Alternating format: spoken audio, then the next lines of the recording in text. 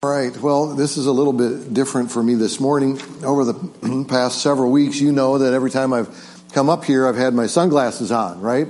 And so I don't have them on now, and it's really kind of bright in my face, right? But, all right, guys, we'll see you all later. 4 years old through fourth grade, heading off to kids' church, have fun there. And, hey, I want you to just kind of want to stretch your imaginations a little bit. It might be kind of hard even to imagine such a thing. But if you reach kind of way into the past, maybe you can sort of imagine something like this. But imagine if you would, an evil dictator. If you can think of an evil dictator that wants to suppress the rights of a people group. If you can imagine an evil dictator, maybe even wanting to sort of go in and take over and manipulate situation and circumstance in which their rules override or supersede the rules of the people that are living there. I want you to imagine, if you will, that the people that are living there are under the thumb of a suppressive government, and they would really rather not be in that situation, but all things considered, that's the situation that they find themselves in. And so I don't know if you can imagine anything like that ever happening, but if you can kind of just stretch your mind a little bit and think of maybe there's something like that could happen.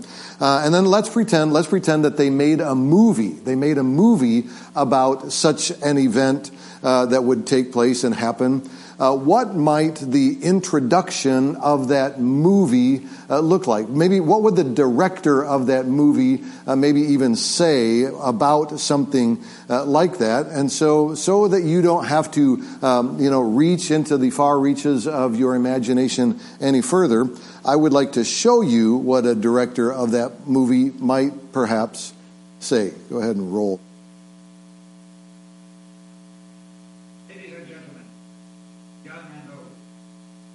This may seem an unusual procedure, speaking to you before the picture begins, but we have an unusual subject, the story of the birth of freedom, the story of Moses. As many of you know, the Holy Bible omits some 30 years of Moses' life. From the time he was a 3-month-old baby, was found in the bulrushes by Bethlehem, the daughter of Pharaoh, and adopted into the court of Egypt, until he learned that he was Hebrew and killed the Egyptian. To fill in those missing years, we turn to ancient historians such as Philo and Josephus. Philo wrote at the time that Jesus of Nazareth walked the earth, and Josephus wrote some 50 years later and watched the destruction of Jerusalem by the Romans. These historians had access to documents long since destroyed, or perhaps lost, like the Dead Sea Scrolls. The theme of this picture is whether men are to be ruled by God's law, or whether they are to be ruled by the whims of a dictator like Ramesses. Are men the property of the state, or are they free souls under God? This same matter continues throughout the world today. Our intention was not to create a story, but to be worthy of the divinely inspired story created 3,000 years ago, the 5 books of Moses. The story takes 3 hours and 39 minutes to unfold. There will be an intermission. Thank you for your attention. Sermon this morning. It's 3 hours and no. Do any of you recognize that? Do any of you recognize that? Next picture here. This is Cecil B. DeMille, and he was considered to be, or is considered to be, one of, if not the greatest filmmaker in all of the history of Hollywood. In fact, some people would say that Cecil B. DeMille built Hollywood, and one of the many movies that he made was The 10 Commandments, starring Charlton Heston. And by today's standard, that movie made $1.8 billion when it was released back in 1956. And in 1956, Cecil B. DeMille, he at the beginning of the 3-hour and 30-some-odd minute movie, he came out and he on the film made that introduction. And what's interesting about that is that he himself is saying that this movie is about is man to be ruled by God, or is man to be ruled by the state?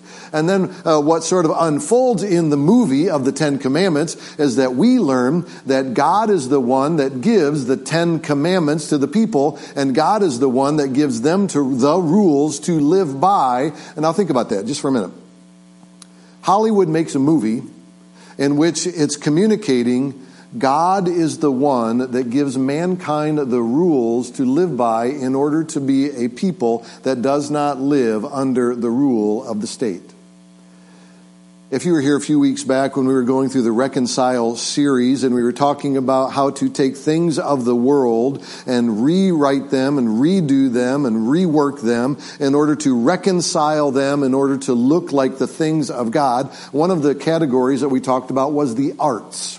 Reconciling the arts unto the things of God. And at the end of that, we showed a Carrie Underwood video of her singing a beautiful song. It was very moving. And so the movie The Ten Commandments is another example of using the arts to advance what God would want us to know, just kind of as a side note. But in all of this, I thought, in light of the time that we are in right now with the Ukraine situation, in light of the fact that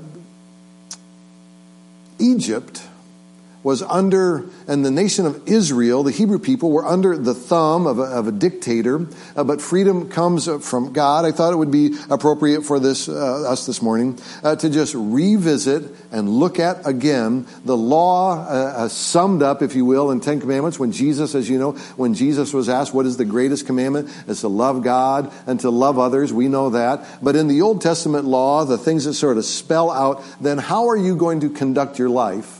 If you are living as a free person under the law of God, we're going to go back and we're going to review the 10 Commandments. So that's what we're going to do this morning.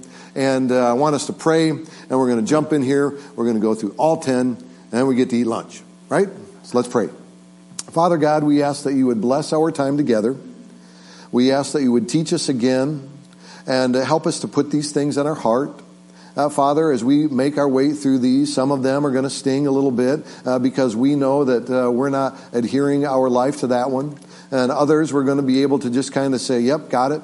But Father, what we ask again this morning is that you would help us, that you would teach us, that you would work in our heart, you'd work in our spirit, that we would truly become the people that you want us to be. We ask it again in Jesus' name. Amen. In the book of Exodus, chapter 20, verses 2 through 17, we find the 10 Commandments that are there. And just kind of be spelling them out. And number one is this: you shall have no other gods before me. You shall have no other gods before me. God is, listen to this, it's going to be right here on the screen. God is the giver, He is the owner, He is the sustainer. God is the giver, He is the owner, He is the sustainer of all things. We have nothing outside of God. Everything that we know exists within the context of God made it. And so we are ultimately all like children who have been given a home. Think about it. Think about you have a child or you have a grandchild that's all of, 2, 3, 4 years old. Maybe they're in first grade, maybe they're at kindergarten, something like that, and you give them the house, and you say, okay, you're going to live here from now on, and we're going to go and live over here from now on, and they are there existing in that house that you have given to them. Well, here's what we know about that child. That child has done absolutely nothing in order to get that house. They have contributed nothing. They just end up with it and in it, and there was nothing in their power to end up in that place. They're just there. That's us on planet Earth. We didn't do anything to get here except we are here. We are here. Now here's what we also know, is that everything is going to be received they are going to receive everything. There's nothing they could do to get there, and there's nothing that they can do to contribute. There's nothing that they can do to gain for themselves. Let me just say it this way. It's like giving a house to a child. They contribute nothing and they receive everything. They contribute nothing and they receive everything. That's us on planet Earth. You shall have no other gods before you. We have been given everything, and God owns everything. So, what's that mean? Are there things that we can give to God? Well, ultimately, no. But are there things that God wants from us? Are there things that God wants from us? The book of Matthew, chapter 11, Jesus was the one that says, come to me, all of you who are weary and burdened, I will give you rest. Come to me. He wants us to go to him. And so is there anything that we can give to God? Well, the answer is yes. God desires from us our attention, our devotion, our allegiance. He wants from us our love, our appreciation, and he wants our praise. He wants these things from us. And when we live by our own rules, we are rejecting God. When we say, I'm going to do whatever I want, picture the toddler in the house doing whatever they want, destroying it, or wrecking it, or being disrespectful to it, and they're doing whatever they want in that place, they're being disrespectful to the owner of everything. And so, when God says, you shall have no other gods before me, God wants us to acknowledge he's given it all to us. We've done nothing to earn it.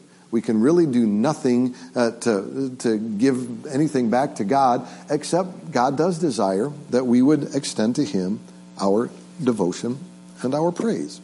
That's what it means that you shall have no other God before me. The second commandment is very similar. You shall not make for yourself an idol. Question: what is an idol? Most of us don't have little idols that we pray to. Anybody ever see the movie Gladiator? It came out a long time ago. Movie Gladiator. Y'all, okay, some of you, all right. Me and you, Ryan. Boom. All right. The rest of you, it's a great movie. And in the star of the thing, he's kind of running around, and his wife has passed away, spoiler alert. And, but he's walking around, and he's kind of got this little idol that he kind of carries with him, and it's always with him. And then there's times at night when he will sort of unwrap that and kind of set it up there and he'll kind of pray and feel like he's talking to her because he's got this little idol. And there's idols. There's always been idols. Maybe you remember that, the 12, remember, the nation of Israel is enslaved in Egypt, and then God sends the plagues, right? Sends the plagues in there, and he's kind of trying to convince Pharaoh that I'm more powerful than you are, and plague after plague after plague. And maybe you know that each one of those plagues that was sent was symbolic of an idol that the Egyptians would pray to. And so one by one, God is just kind of plinking all of those little idols off of the mantle that they have there, and he's removing all of them. And we when we think about idolatry, maybe you think about you ever been to a Japanese or a Chinese restaurant, and you go in there and they have the little Buddha sitting there, and they also got the little what's doing this? The cat, the little gold cat that's kind of doing this deal. Idols, and idols. There's idols all around us. But God says you shall make no idol for yourself. Don't do that. And so what's that mean? Well, what is the definition of an idol? Here's the definition of an idol.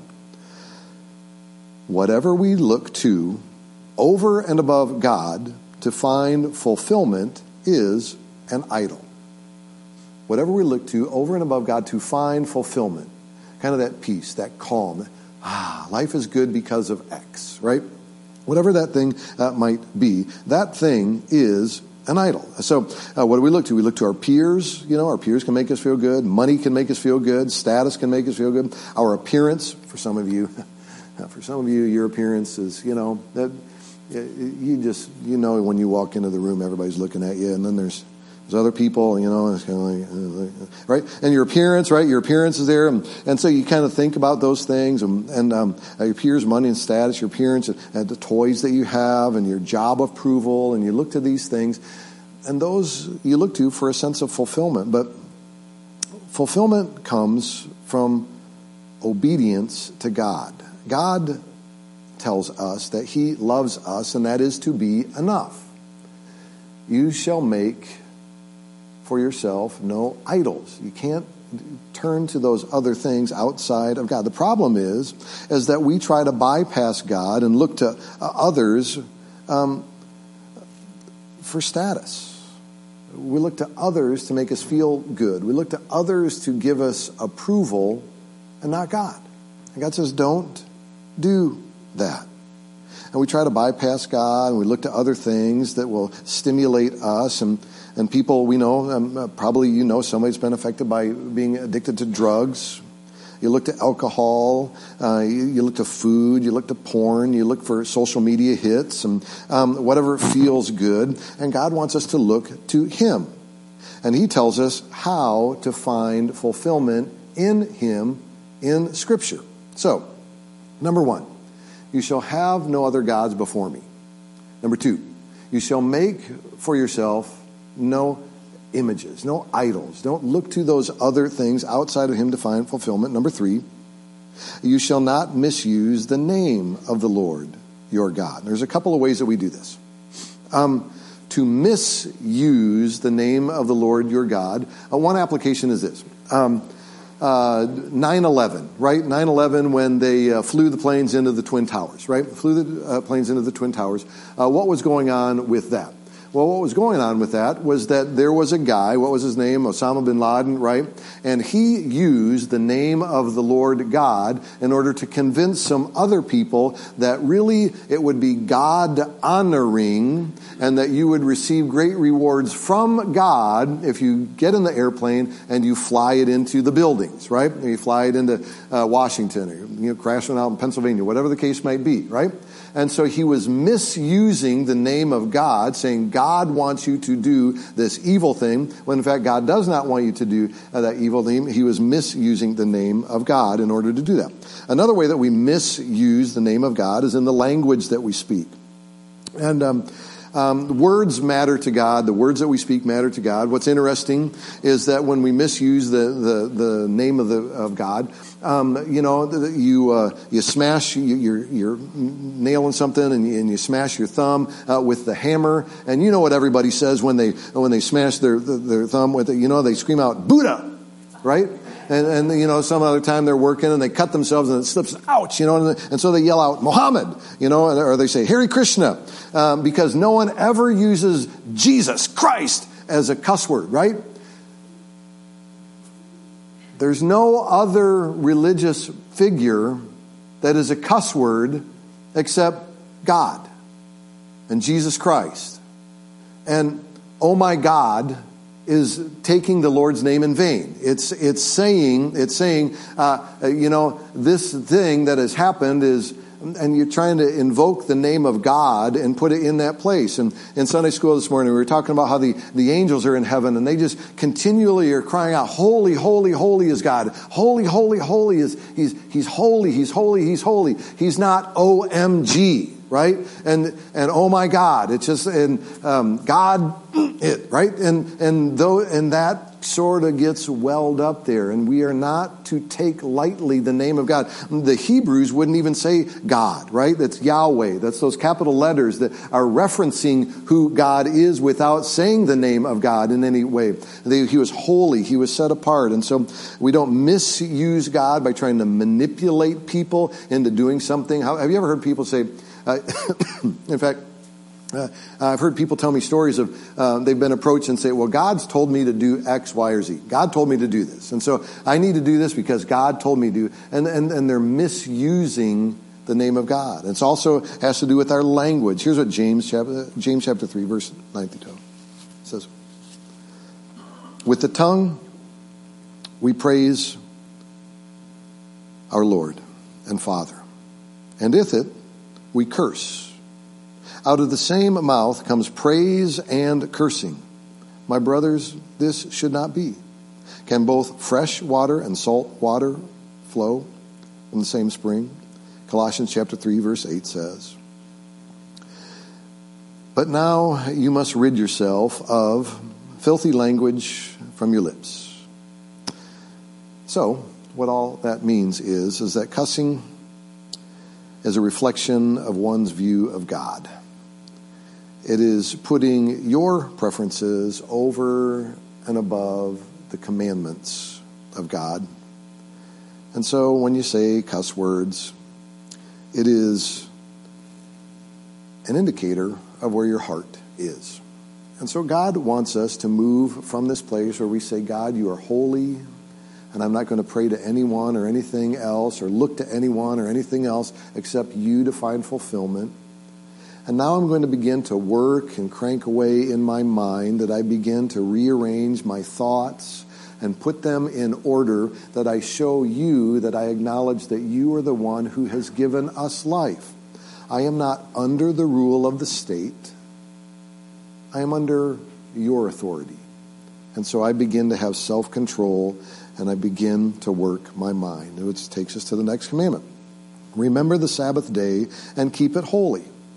And today's standard, or today's in the New Testament church, what that really means is go to church.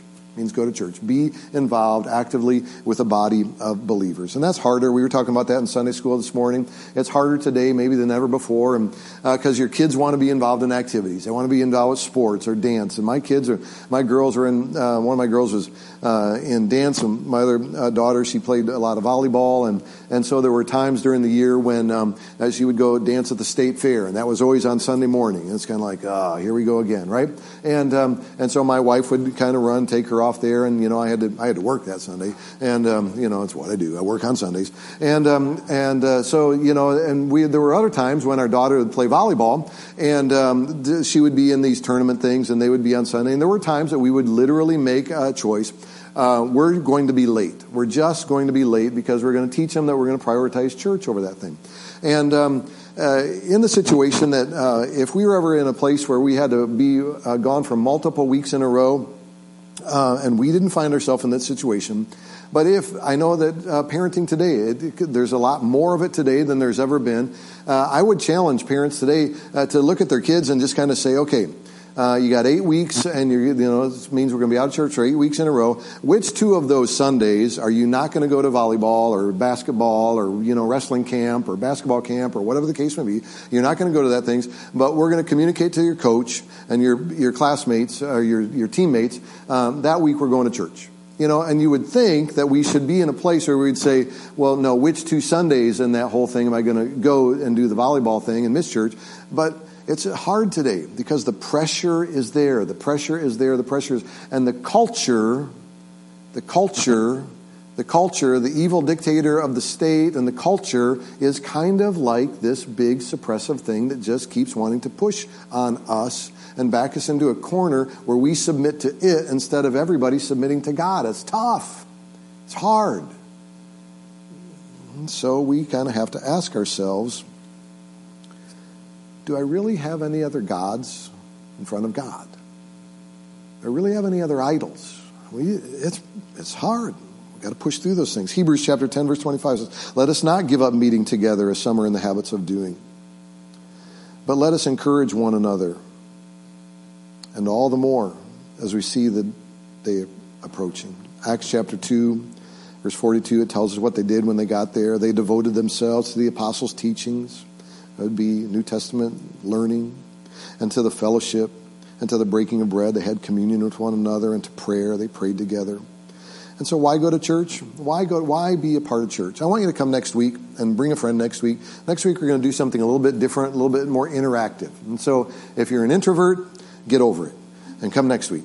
If you're an extrovert, this is going to be your thing, because we're going to talk amongst ourselves a little bit and kind of do some interactive things. And so I want you to think about that. But remember the Sabbath day and keep it holy. And then honor your father and your mother. Honor your father and your mother. Proverbs chapter 22 verse 6 says, train a child in the way he should go, and when he is old, he will not turn from it. You've heard that before.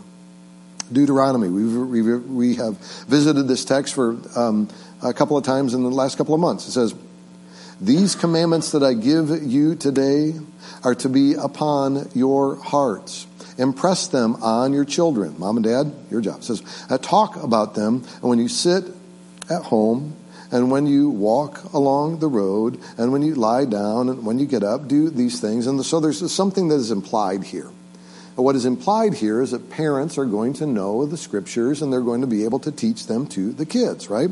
And Parents have the obligation of setting a godly foundation in their home, that they would give that to their kids and that their kids would learn that from the parents. And the children have the obligation, the biblical responsibility to honor their mother and their father. And that's what they are supposed to do. They're supposed to... I was teaching in kids club this week, and I said, do you know what honor means? Do you know what honor means?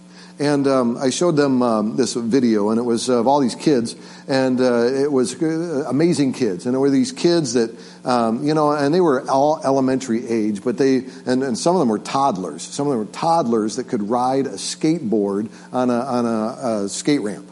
And there were kids that were probably 8 years old that could do these, like multiple backflips. And there were kids that were probably, I don't know, I'm going to guess 5 years old that could water ski. And there were these amazing kids that could do these amazing things. And I said, do you know that feeling that you have when you look at those kids and you see them do those incredible, amazing things, and you look at that and you go, wow. That's literally what the Hebrew word for honor is. Wow. And so it says, honor your mom and dad. You're to look at them and you literally be like, wow, thank you. Thank you for the way that you have provided for me. Thank you for the way that you have looked after me. Thank you. Wow. Thank you. Also supposed to honor your spouse that way too. So get ready for that, right? But that's what it means to honor your mom and your dad. That's the way we're looking at it. Okay, listen. Next one. You shall not commit adultery. You shall not commit adultery. And so this one kind of gets inserted in here, right? You shall not commit adultery. What's that have to do?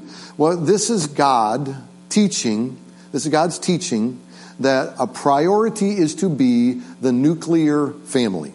The priority is to be the family. The family. God says the family is so vitally important that he has to put this thing in here. You shall not commit adultery. We've talked about this. Genesis chapter 2 verse 24 says, for this reason, a man will leave his father and mother and be united to his wife, and they will become one flesh. There is an order there. There's a sequence there. First, you grow up, you move out of mom and dad's house, and you take care of your own business. Once you're in that place, then you find a spouse, and the spouse is to be of the opposite sex. And then you procreate and you start a family. And that is God's design for the way that his word gets passed from generation to generation to generation, so that the state can't come in and control, but that we would know that we are a free people and that God has a right way for us to live, and he is protecting the nuclear family, and he says don't commit adultery. That means what it's ultimately saying is that the relationship of procreation is to be in the context of a man and a wife married to one another. And let me tell you something, that is going to be harder and harder and harder and harder to teach the next generation, because we have an enemy that is working against us, radically, diligently working against us. You know what a DEI officer is? Anybody, DEI officer? More and more companies are hiring. It is a good gig if you can get it right now. They're going way to the top, and they're getting paid a whole lot of money to be you know what the CEO is, right? You know what the CFO is, right? What's the DEI officer? A DEI officer in mega companies they are in charge of diversity, equity, and inclusion. Diversity, equity, and inclusion. And Netflix, they're paying their DEI officer big money right now. Did you know, you're familiar with these things. CBS, NBC, ABC, right? You're familiar with the NBC. And those are television companies, right? And you know that they produce their own content, right? And so if you want to watch, it used to be, it's not on there anymore, I guess, and it's Big Bang Theory, you used to turn to channel what? 6, okay? And that was made by ABC, right? Okay, ABC, right? And so there's all of these production outlets, and they make this stuff, right? And so Netflix, maybe you know that Netflix and Hulu and Prime Video and Amazon Video, and Disney, that they are now making their own content. You realize this, right? They're making now their own content. If you want to watch Ozark, or if you want to watch Stranger Things, the only place you're going to find that's on Netflix, right? And so you got to buy Netflix, go to Netflix. They make their own thing. Well, now you hire a DEI officer, a diversity, equity, and inclusion officer, and then they monitor all of the new content that's being produced. They monitor that, and they want to make sure that it has plenty of diversity and equity and inclusion, which ultimately means this. And the majority of new content that Netflix produces, it is going to have a gay or a lesbian couple somewhere in the top tiers of characters that are going to be in everything that is produced Netflix, because it's diverse, it's equitable, and it's inclusive. Now, we know in the church that that's not a part of God's plan. It's just not. You cannot have same-sex couples. They don't reproduce, okay? And God's plan is the nuclear family, and it'll be passed from generation to generation to generation. Now, but kids today, they're just watching whatever they watch.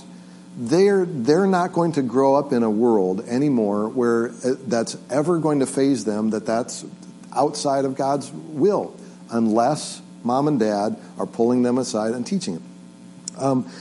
The Academy of Motion Pictures and Sciences, the Academy Awards are coming up here in a couple weeks, and the Academy of Motion Pictures and Sciences, they just rewrote the rules. I don't know if you know this. And so if you're hobby movie makers and you were hoping that the movie that you're making is going to be nominated for a Best Picture in the Academy Awards this year, anybody out there? Huh? Nobody? All right, this is not my audience. Okay.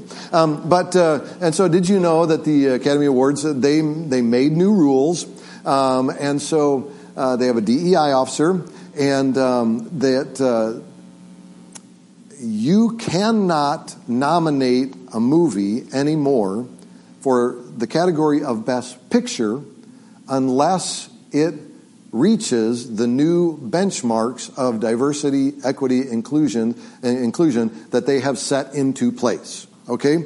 And so that means that the characters that they are trying to advance are going to have to be sort of mainstream and upfront. And listen, I'm not picking on anybody. I'm not bashing anybody. I'm not saying anything except this.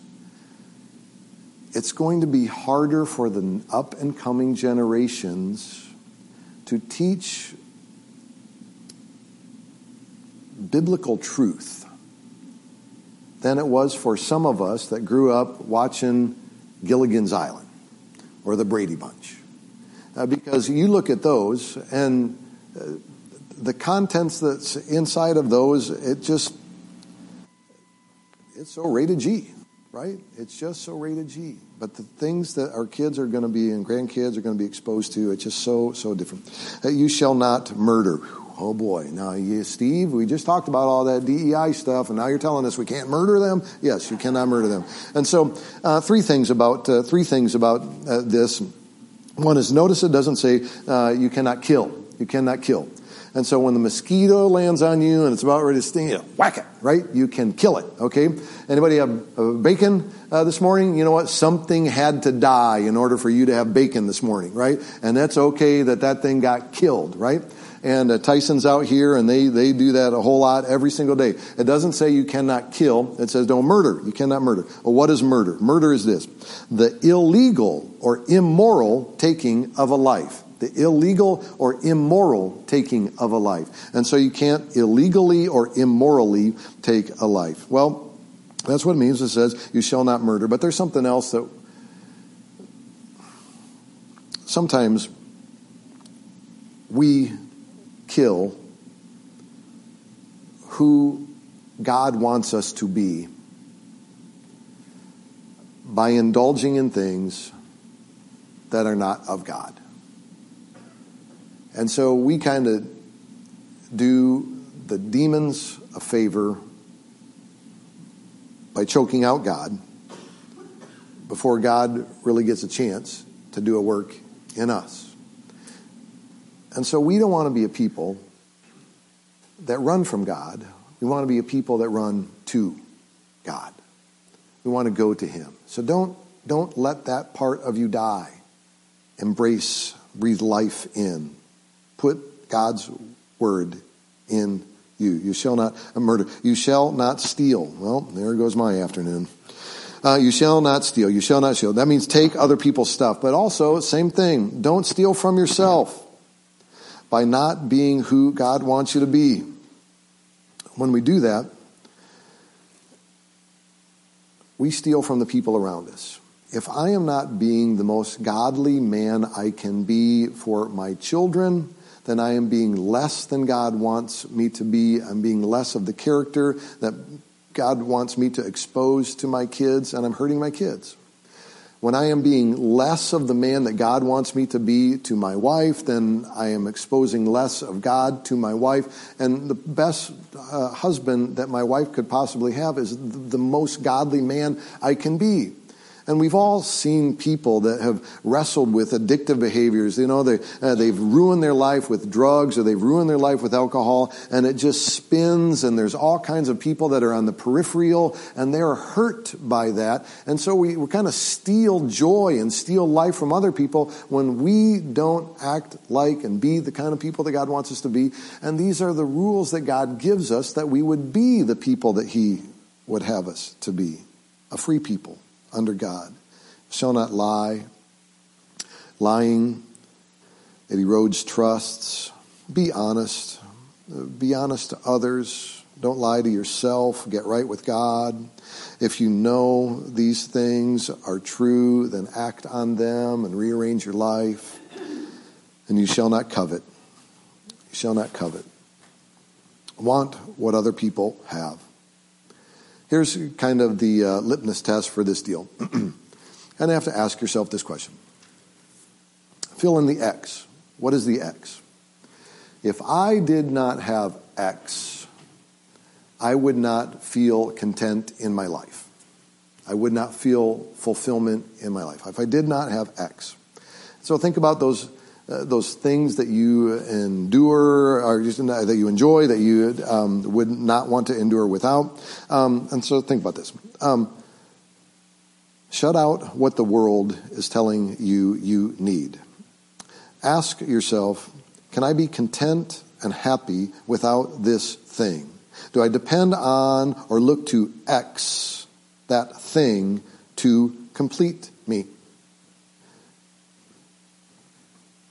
What thing, if it was removed from you, you would feel less than in life? Well, maybe you're coveting that thing. Maybe you're coveting that thing. We know that that thing never works because of the law of diminishing returns. And we see that, every year around Christmas time, right? When the kids are there, and on Christmas Day, they wake up early and they're so excited, and there's all those toys, and they're excited to play with all of those things. But then in and a part of that day, Grandma and Grandpa, they find out that they got some cash, right? And so the day after they played with all of these toys on Christmas Day, the day after, they're wanting to know, can you take me to the store because I have this money and I want to go get something else, right? It's the law of diminishing returns. You get that thing and it's new and it's exciting for a while, but that fades, and then you need the next thing and the next thing and the next thing. The only thing that does not fade, God is the same yesterday, today, and tomorrow. So, God gives us these truths, these laws, that we would govern ourselves, not under the state, but under God. And he says, this is how I want you to live. So, somewhere in there, there's probably a lot of stuff in there that we know, and we're challenged by some of those things, and there's somewhere in there that God is saying, yep, I got to work on this area, so do that. Here's the last thing. None of that matters if you don't know Jesus Christ as your Lord and Savior. That's first. If you've never been baptized into Christ, if you've never accepted him as King and Lord, that's a conversation that I'd like to have with you. If you know who he is, live for him. Let's pray. Father, thank you for your word. Help us to live for you. We ask it again in Jesus' name. Amen.